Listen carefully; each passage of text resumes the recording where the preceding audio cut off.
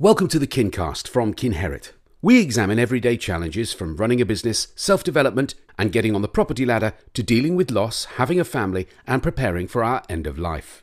Practical and insightful, the KinKast series will take you through life's challenges from cradle to grave. It addresses the current climate while also looking to the future to see how we can survive and thrive. Hi and welcome. My name is Ben Mason. I'm the CEO of KinHerit and this is the KinKast. This week we've been looking at businesses and really how we can help run businesses better, decisions we can make. And I'm joined today by two superb, people use the word coach. I think it gets thrown around too easily, but actually for me, these two guys are insightful and have the ability to communicate to business owners around what they should be looking at and thinking about. So we had Phil Lewis at the start of the week. We're finishing the week with Mark Terrell and Gary Keating. Mark is an expert in business motivations, understanding the why behind the business and the motivation for people. And then we've got Gary, who for me, I've worked with Gary. I know a few people have worked with Gary. He is without doubt one of the best how and whens, getting you to understand what to do, when to do it, and really getting you to clear a bit of the crap out of your own way, because a lot of people can be guilty of that. So a quick introduction from Mark, and then we'll go on to Gary. So Mark, he's been on his own for 6 years, but ran a business, which is what I like to see from people who are in the business coaching world. He ran a business, and in that business, he had a grocery business for 30 years, family retail. So brilliant. That's the background you need when you're talking about these things. Now, Gary Keating, your CV, as I said, sadly, I committed to memory when we met 4 years ago. So Gary, well, when he was 16, 17, was into music, set up a music store at the back of a van, sold some music instruments, then bought a shop, made his millions, lost his millions, then got into financial services, made the money again, and he's got a financial services business in the Far East. He's also got a big coaching business in England. So we're joined by two people who've actually walked the walk and talked the talk. So Mark, I'm going to throw to you. Let's have 90 seconds on Mark Terrell and what you do. Thank you, Ben. I now run what I call my business is the Reluctant Leader Academy, which is based on helping business owners where they get to a point in their business where they no longer need to be the technical expert. They need to be a people expert to get the best from their team. I do that because that was the biggest lesson I learned from my business. My retail business, as you mentioned, 30 years, 45 odd staff, £3.5 million a year turnover, all those sorts of things. It was very, very busy, but I didn't pay enough attention to the fact that, you know, if I got more out of my team, then it would have freed up my time, stopped me firefighting, and ultimately allow the business to grow. And I think the lack of leadership skills is one of the key elements which stops businesses growing. And you mentioned about motivation. Motivation is key, especially with leadership. First of all, you need to know as a leader what motivates you and make sure those things are in your role. And then secondly, if you're leading a team, you need to know what motivates that team. So to get the best out of them, you've got to reward them in the way that they want to be rewarded. Brilliant. Perfectly put. We'll end it now. No, we won't. Gary, so I gave you the big sell. Come on, tell us about you and give us sort of 2 minutes on how you've got to where you are. Okay, thanks, Ben. Hi, guys. So I basically, as Ben said, you know, I've never had a job. Left home when I was 15 and built up music business of music retail shops. Sold those. I didn't sell those. We built those up and won UK Business Person of the Year. Made a lot of money, and within 2 years lost it. And at the time, I would have told you there was lots of reasons why, but blame Panasonic, Yamaha, retail, the landlords, rents, HMRC, Barclays Bank, anything. But the truth was, I didn't know how to run a business. So I did what every broke musician does, which is sell a life assurance, and decided to go to financial services. Bought a company in Bristol for £1. And built that up, sold it, then moved to Hong Kong. Came back 7 years ago retired, and I retired, but our businesses still run in Hong Kong, but they work without me, and the company is here, and didn't know what to do. And so basically somebody, said, why don't you become a consultant or a coach? And I said, I didn't really want to do that. I didn't want to become the Gary Keating School of Business, because what worked for me 10 years ago might not work for me today, or for you as business I would coach, or 5-10 years. So I looked at Action Coach, which is, we invented business coaching 26 years ago. And it blew me away, because I knew as a lifetime businessman, I could see not a system. We don't do like page 22, page 23, but I could see a Swiss Army penknife, a structure that I knew would actually, help develop businesses. Now, at the time, 5 years ago, it was about developing and growing businesses, but never more than over the last few months has it been also about, making sure that people pivot and survive and thrive through this period. So that's me. We now have the territory for Action Coach Bristol. So we initially bought the franchise, and our sort of vision is world abundance through business re-education, and that's what we're about. Good. Thank you both. Hopefully that gives the people that are listening a chance to understand a little bit about the two of you. So I'm going to divide the call up a little bit.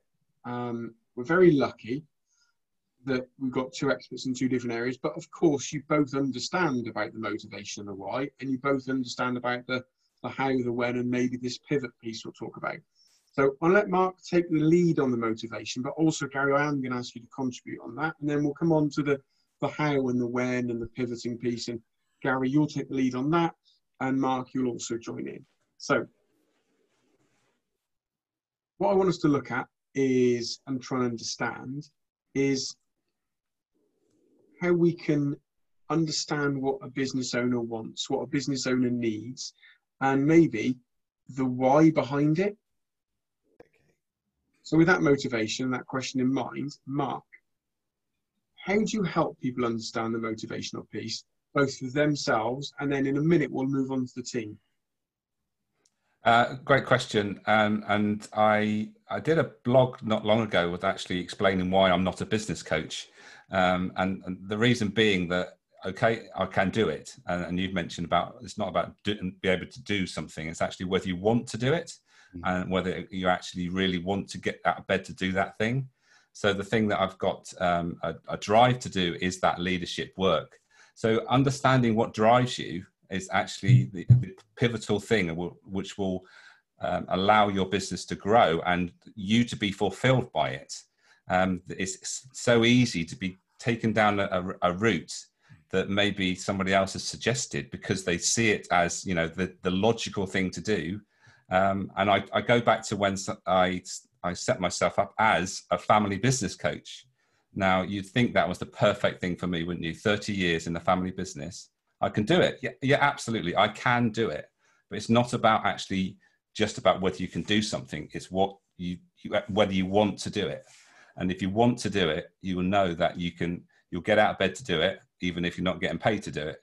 And that's the thing. So people would argue what you said is really simplistic. There's obviously more nuances to it. So, for example, there will be people that enjoy it and were suggested, and they've got themselves into a bit of a rut in it. How do you deal with the people that kind of love what they do, but kind of don't love the business, or they love the business, they don't like some of the tasks? How do you deal with that? Well, I didn't mention it, but obviously the tools and diagnostics are very useful in this respect, in that we can identify, how people want to do things. And in what I do with motivation, I use a product called Motivational Maps, which identifies what really drives them. And in a lot of instances, it's quite a revelation for them, because they suddenly realize, that is right, firstly. And they generally get some sort of surprise out of that they thought it was one thing, which was maybe mainly driving them. But then there was underlying other things that were really important to them that they weren't really paying enough attention to. So it is, motivation is a bit of a misnomer, in that people get it mixed up with, I believe, with inspiration, because we have things like motivational speakers. Let's face it, people set themselves up as motivational speakers, which in that it seems to lead to the thought that we get motivation from somebody else, from outside source. But when we actually think about it, everything that motivates us is within us. We can't make someone motivated by money. We can't make someone motivated to make a difference. It's just something that's in you and is built up in you. So once you know that the thing that drives you is to make a difference, or to make money, or for freedom, or to be creative, once you know those things, you can then start making better decisions for your business and ultimately for yourself, to allow both those to grow. So your personal growth, and also to allow your business to grow. So being able to identify is really important, and that's where the diagnostics come in. What about people that just don't have much motivation? You do get them, and at times that can be on various things. I know people that, for example, I've got a friend, I play golf. I've got a friend I play golf with. Says he loves golf. He's always late. He's never on the range. He never practices. He spends the first 7 holes moaning that things are going wrong. He won't listen to this, by the way. So there's no. He's not worried about being outed on this. No. So what about people that like the thing they're doing, but just lazy might be the wrong word. They just got no get up and go. How do you weigh up motivation versus get up and go? Well, it's again looking back to what the core drive is. What is it that actually drives you to go and play golf? Now, there is many reasons why you might want to go and play golf. It might be because you want to become an expert at it. So you want to be a specialist and say, I'm really good at golf. That's what drives you. You're there all the time, practicing and want to be good. It might be the social side. There's connections where you meet people and you get, that's what you get from golf, not necessarily actually playing the golf. It's actually the social side and the belonging side. So, there's very many reasons why people would take action around it. But the important thing is to actually connect it to, that ultimate goal that you say your friend isn't motivated, but I guarantee he's motivated by something. He's just not aware. Yeah, understanding, is it the actual physical swinging of the club that motivates him? Probably not, if he's always late and never warms up. Is it the being outside that motivates him? Potentially. Is it the camaraderie in the company? Probably. So it's understanding, you're right, it's understanding in there. What is it that, so for anyone that's listening and who might find themselves not always on time, whatever, just trying to understand what is it that motivates you exactly, not just golf as a thing, it's the different elements in there. The other thing could be just this social esteem of saying, I play golf. That's a thing. People say they play golf just for the social esteem. And that goes on all the time.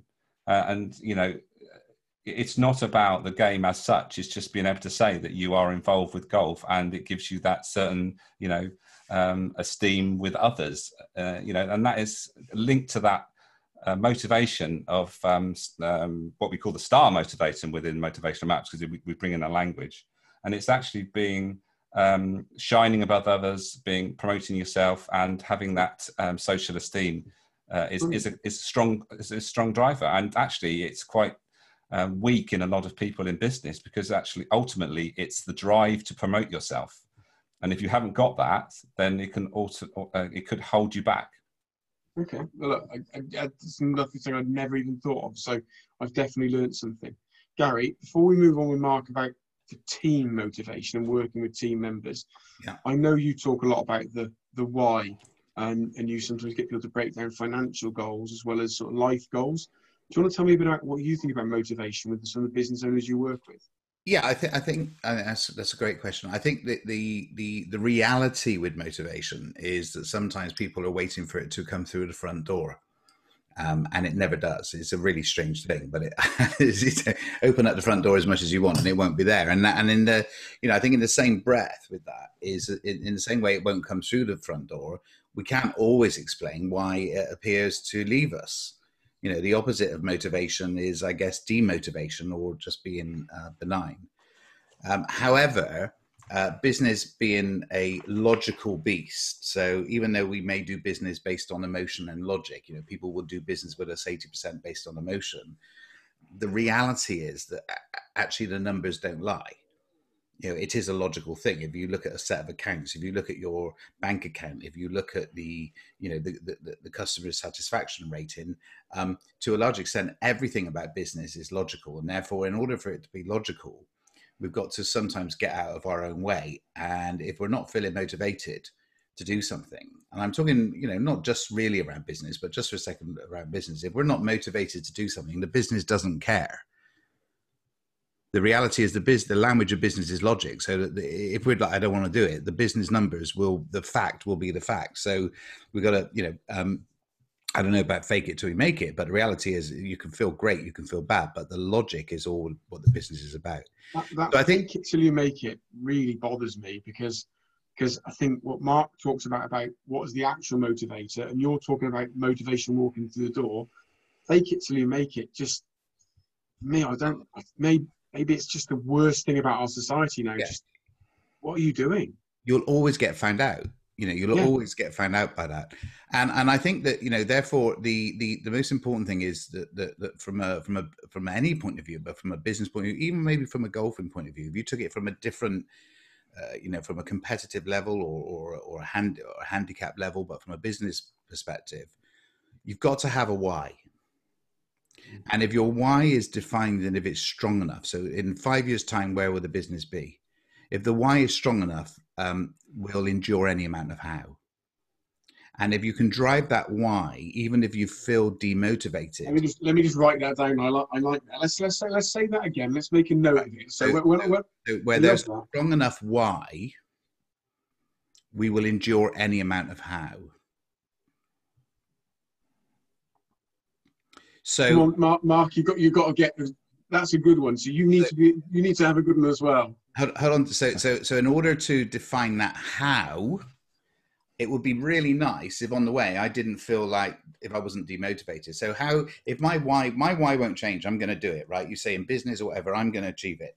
So now you've got to say, right, I'll endure any amount of nightmare or demotivation I have to achieve that end why or goal or whatever. But why is better. So how do we get motivated? Andy Grove says in High Output Management, which is one of my favorite books. Andy Grove is the Intel guy. And also Mihaly says in the, the true, if you want, definition of happiness, it's when we are matching our skills with our activity.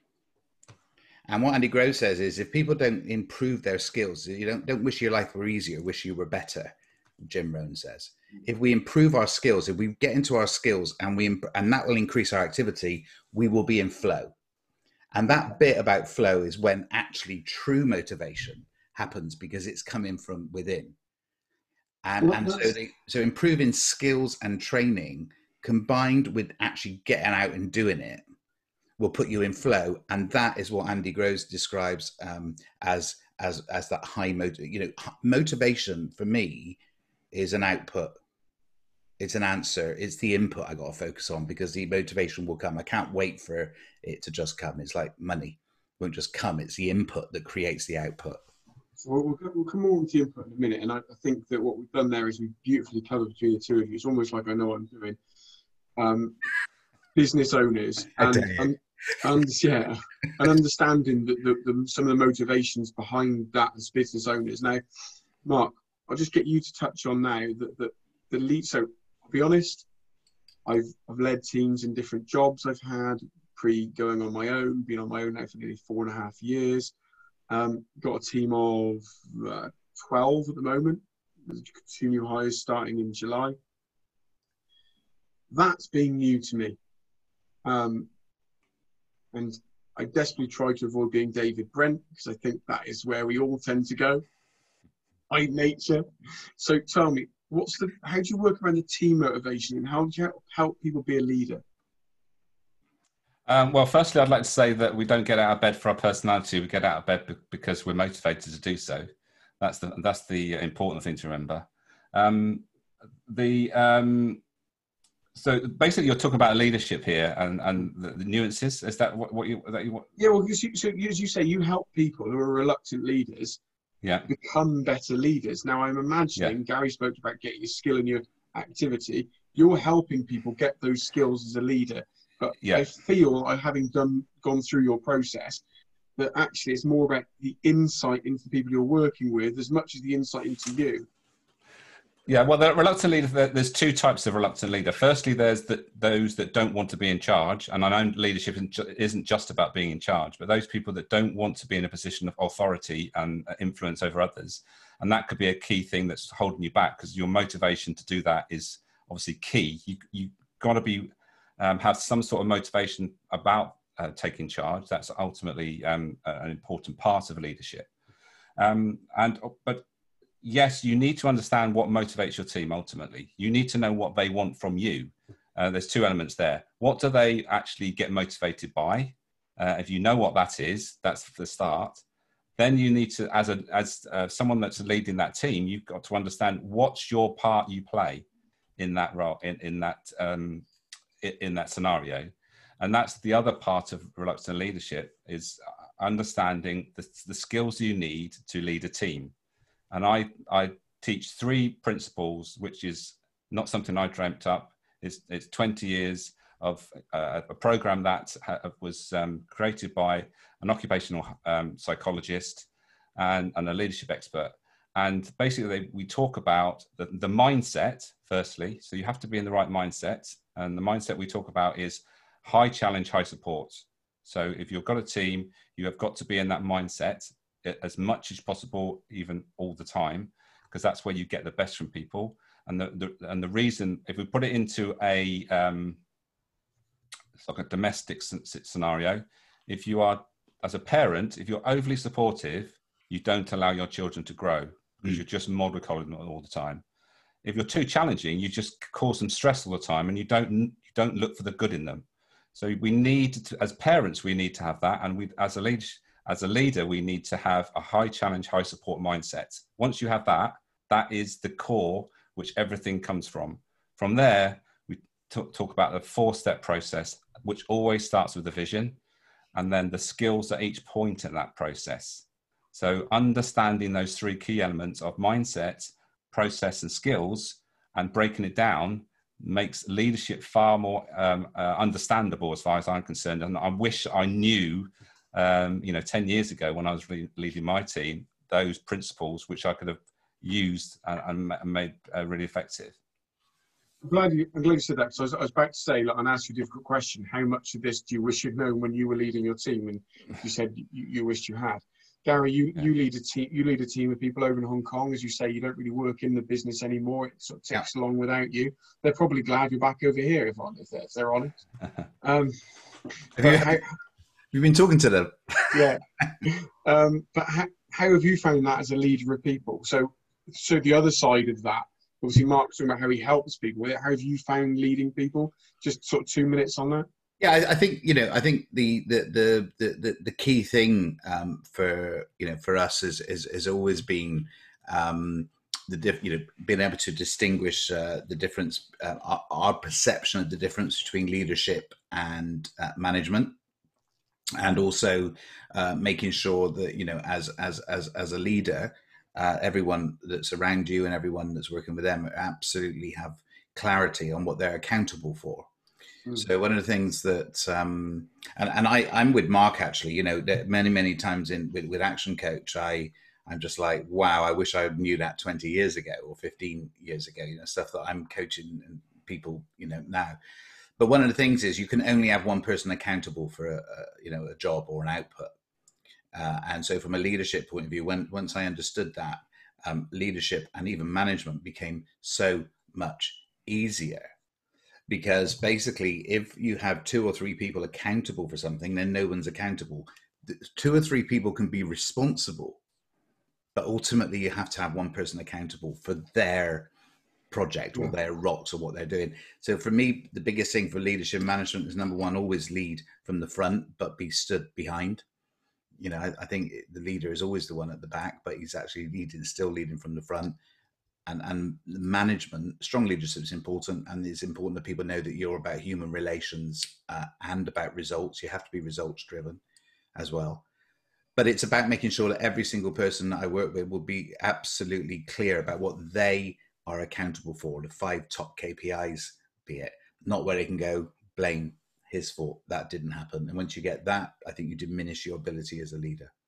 Yeah, I think Phil, on the last podcast, I know that Mark's had a chance to watch it. He said about he doesn't believe that enough people look at themselves in the mirror, and that far too many people have got lots of excuses when actually a lot of it's just staring back and going, what am I not good at? What do we need to do? What as a business is needed? And I think you're both echoing that again. It's a common thing, and I would say that I'd imagine that all three of us in this call now, we've probably not done that from time to time. We've let things go. We've blamed other people, and we've not looked in the mirror. So that is quite a common thing.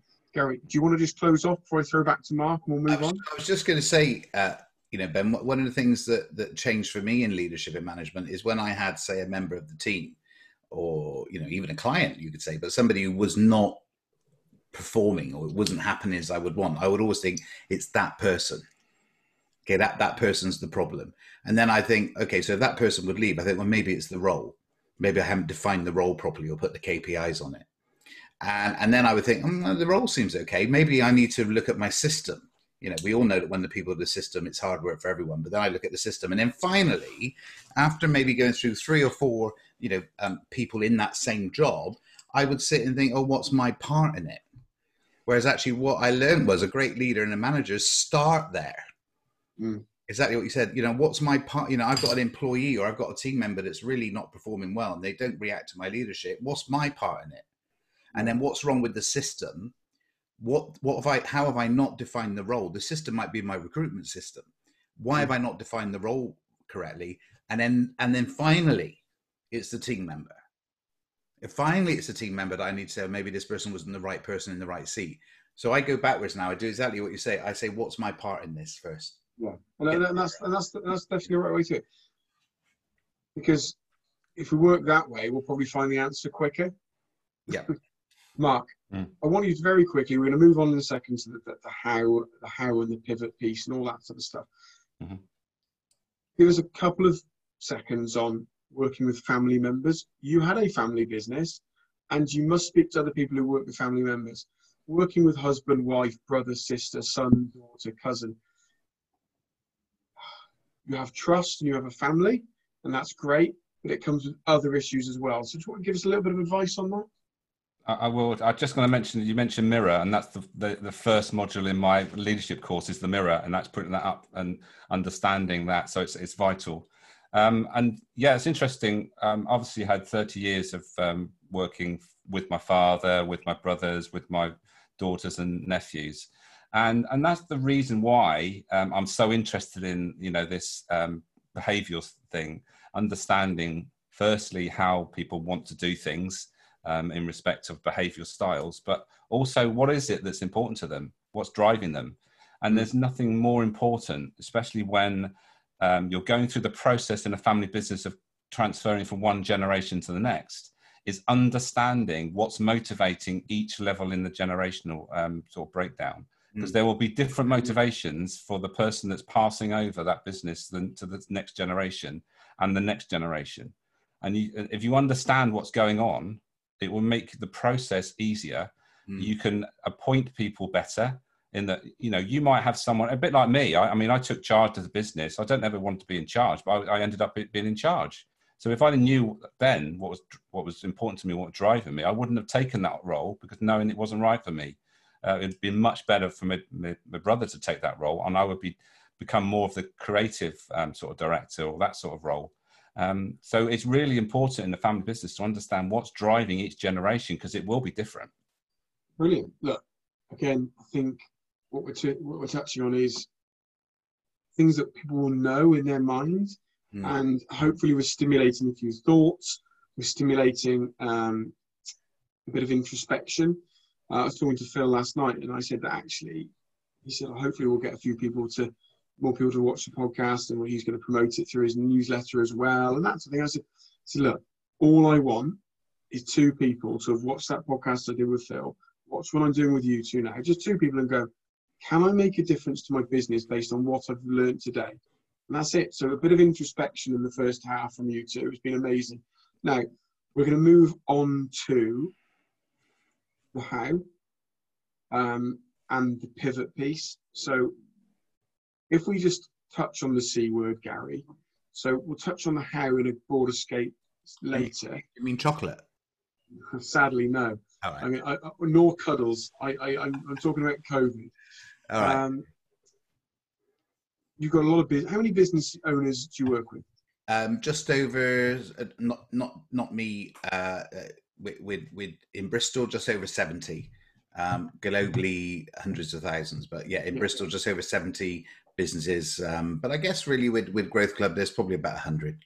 Okay, so you've got 100 businesses you work with who on the 1st of February, life was good. On the 1st of March, they crapped themselves. Let's be brutal.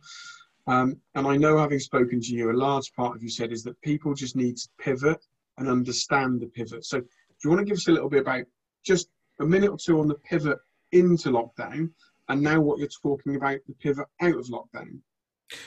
Okay, so basically the pivot into lockdown for a lot of people, there was some shock, denial, anger with some people, collusion. It's all over. We're finished. We don't, we can't survive. I think this is prior to some of the concessions that have come out for the government. The most important thing for us, there were several things that were most important, but one of the pivotal things we had to get people to understand is that they had to show conviction. They had to have strength. Conviction and strength will get you through a lot. From the other perspective, we wanted to say to all those businesses, don't panic, plan.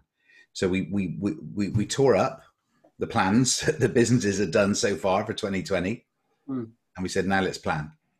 So we had a 90-day plan to make sure we get people, and they pivoted quick enough to get through it. And within that, Ben, there was a myriad of things that we sort of worked on and we changed from a business point of view, things like cash flow, where applicable, cutting costs, where applicable, increasing costs. Most of the people we coach don't actually have more than 1% of their market. So even it may be even quiet, but they just have to run faster to get the same percentage of the market, or even more if other people aren't doing the same. So it was about, how do you cut costs? Where should you be expending costs? What debts can you call in? Where can you do deals with suppliers, payment terms, all those practical sort of, financial things. And then there was the client perspective. And one of my key drivers was, don't be that relative that rings you up when they want, when you see the phone go. Don't be that relative whenever they ring you up and you think, oh, they want money, or what do they want? So in other words, don't be that business that only actually rings people up when they want some money, or they want to see whether they can get something from you. Be that business that actually contacts people now.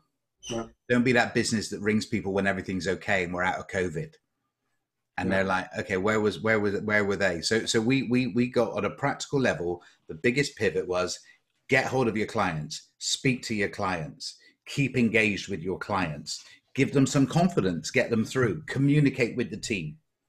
Don't be that person that rings after COVID and say, hey, everything's okay now, I'm back. So that was a massive communication was massive for us. So communication's huge. Having the plan in place, and that's great work, and a 90-day plan is huge. But you've now got another piece that we're now coming out of lockdown. Yeah. And I feel we're going to come out pretty quickly. I'm not going to get into politics, but how we can still only meet in a group of 6, but a Premier League team can play together in 22 people, I don't understand.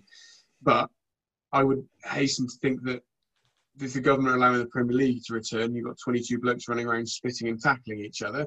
They're probably going to allow us to be back at work maybe by the start of July. So that we're now pivoting out of that. So what are you saying to people now? Okay, well, the first thing I'm saying on that front, which is a good point about the football, is you've got to be absolute laser-like focus right now.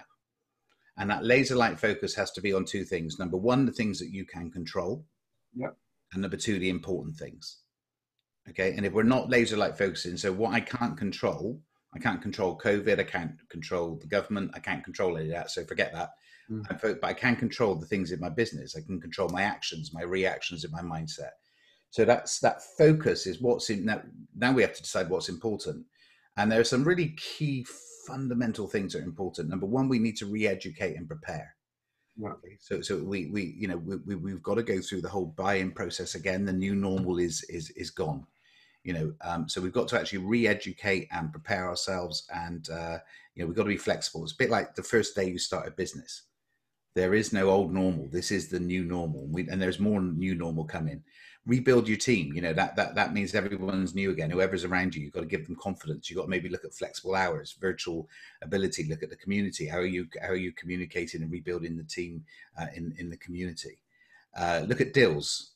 Not necessarily discounting, but what deals are there for clients? So it's what deals are people going to? What businesses need to put deals together for existing clients? It's got to be a month long deal. Some people will come out of this quick, some people slow. Don't make 2-minute deals or 3-day deals. And who are the top 20% of your customers?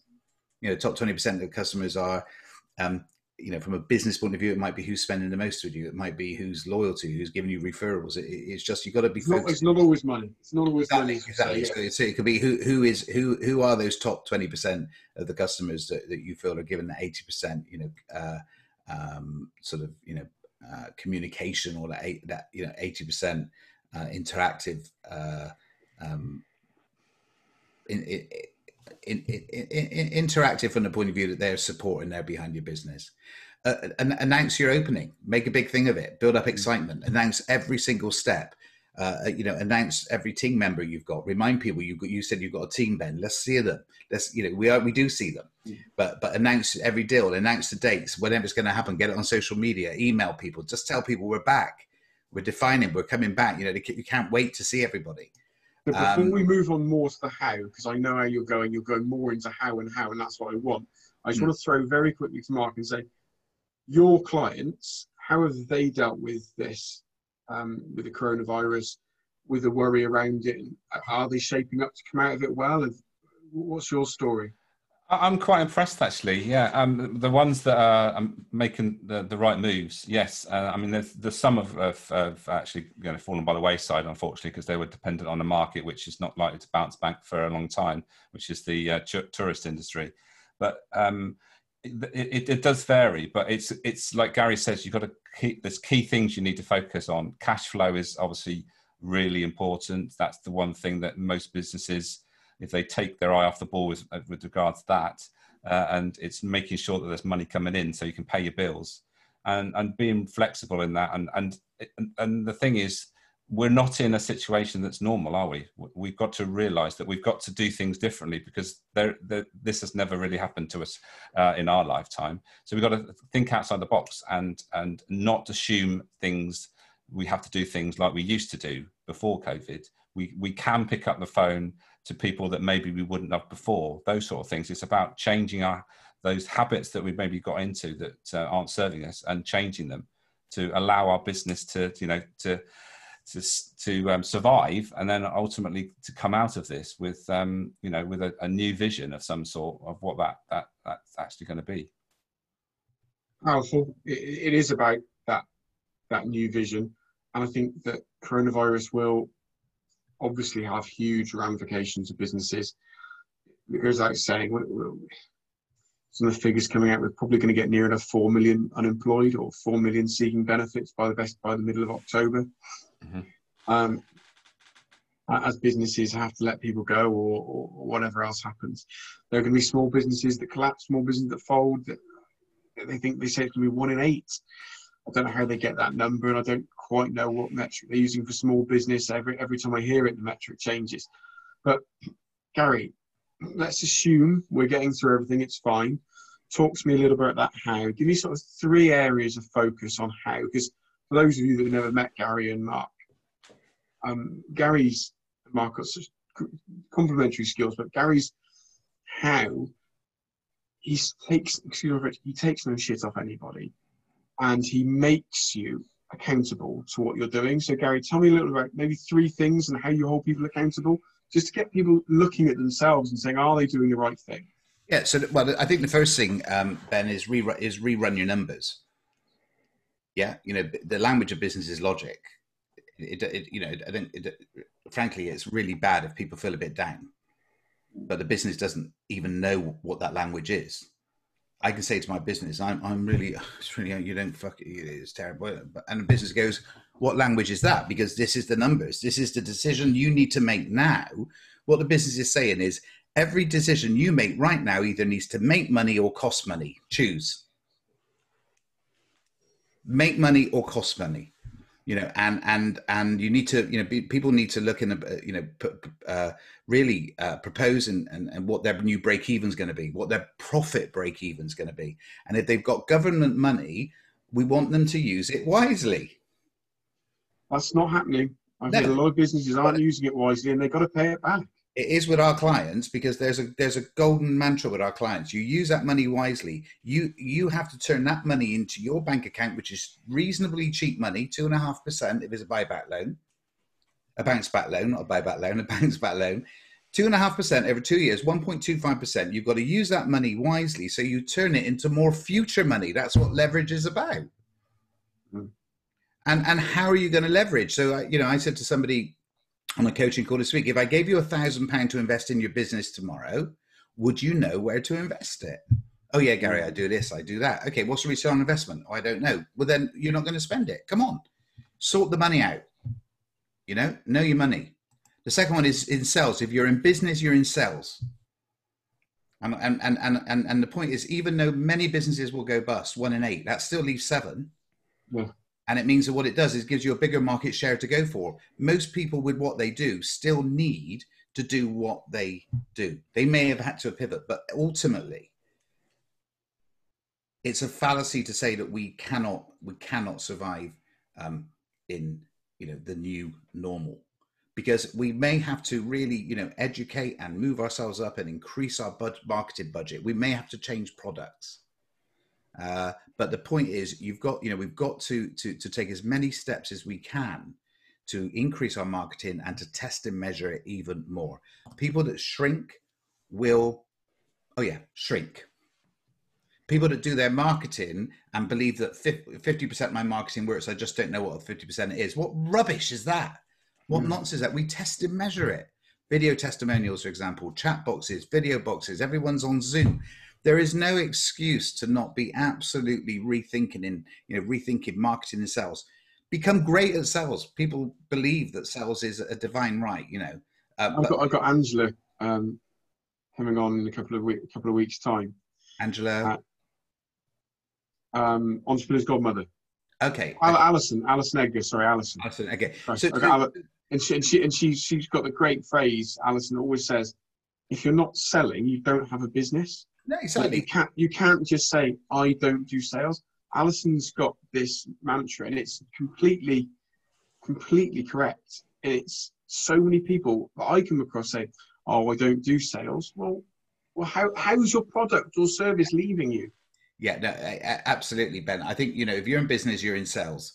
The challenge is that most people are they're having a bit of a internal dichotomy about that, because they're saying, "Oh, I'm not a salesperson, I'm a professional." Yeah, but hold on.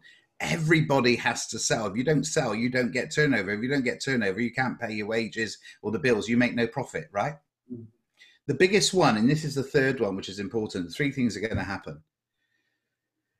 People are either not going to take this and they're not going to learn, and they're not going to, you know, to educate and change and get out there and realizing they have to do the first 2, which is, you know, get the money right and do the marketing and sales, in which case, sadly, they're going to run out of money.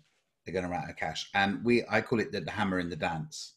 You know, the hammer, we've had the hammer, which is the lockdown. Some big businesses may have gone, but the hammer, a lot of businesses have not gone yet. Now we've got the dance. And the dance is the result of this is a recession. We you know, we've had recessions. None of us on this call are young enough to have never been through at least one recession. So the dance has started now. 3 things happen in the dance. Number 1, people will eventually run out of cash because they will expect the old normal to come back. The second one is their answer will be, you know, banjo, bang another job out. So they will just about, you know, they'll just about survive, but it'll be tough trading. They'll think, I know I'll earn a living here and cost myself a fortune.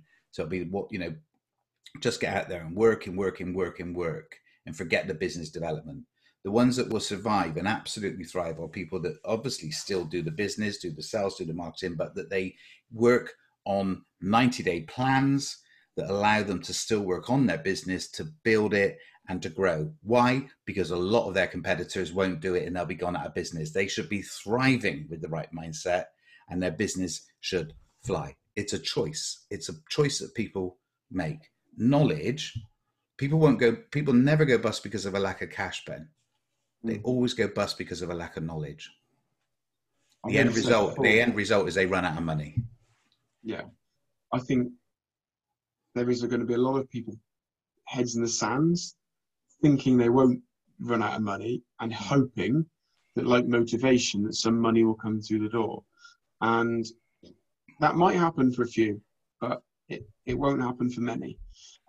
Gents, I'm very, very clear that I've taken up all the time we proposed. I could have you two speak for another hour. Thank you so much for your time today. So, ladies and gentlemen, if you're watching this now and your interest is being piqued, your self-development is feeling it needs to be more developed. If you need anything on leadership or motivation, Mark's given you great cause to look him up and contact him. If you want your ass kicked into shape and your business to move forward, Gary's your man as well down there and he'll be able to help you. So, two great people today. Thank you both for being guests on the show. Ladies and gentlemen, this has been the KinKast from Kinherit. We are your wills, trust and power of attorney specialist. I never talk about business enough, Gary. If you notice, I never bother talking about it. It feels a little bit weird, but there we are. Right, ladies and gentlemen, thank you so much and take care. Bye-bye.